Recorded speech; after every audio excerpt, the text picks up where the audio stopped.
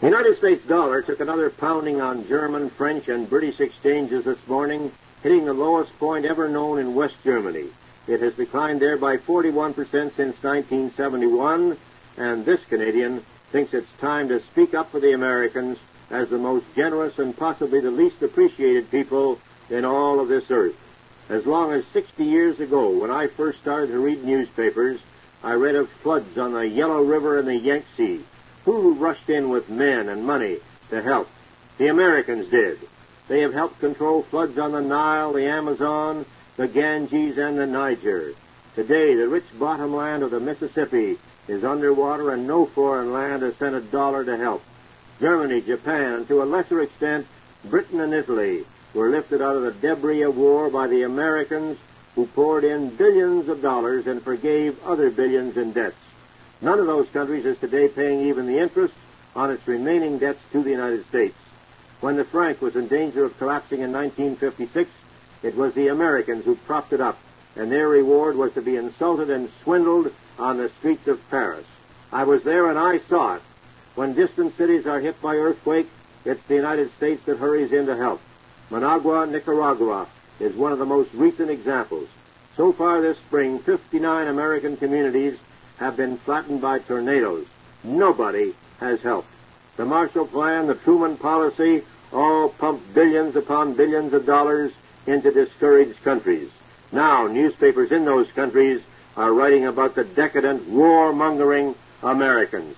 I'd like to see just one of those countries that is gloating over the erosion of the United States dollar build its own airplanes. Come on now, let's hear it. Does any other country in the world have a plane to equal a Boeing jumbo jet, the Lockheed TriStar, or the Douglas 10? If so, why don't they fly them? Why do all international lines except Russia fly American planes? Why does no other land on Earth even consider putting a man or woman on the moon? You talk about Japanese technocracy and you get radios. You talk about German technocracy and you get automobiles.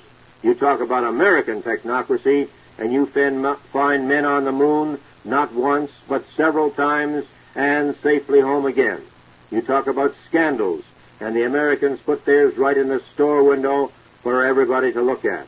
Even the draft dodgers are not pursued and hounded. They are here on our streets. Most of them, unless they're breaking Canadian laws, are getting American dollars from Ma and Pa at home to spend here. When the Americans get out of this bind, as they will, who could blame them if they said to hell with the rest of the world?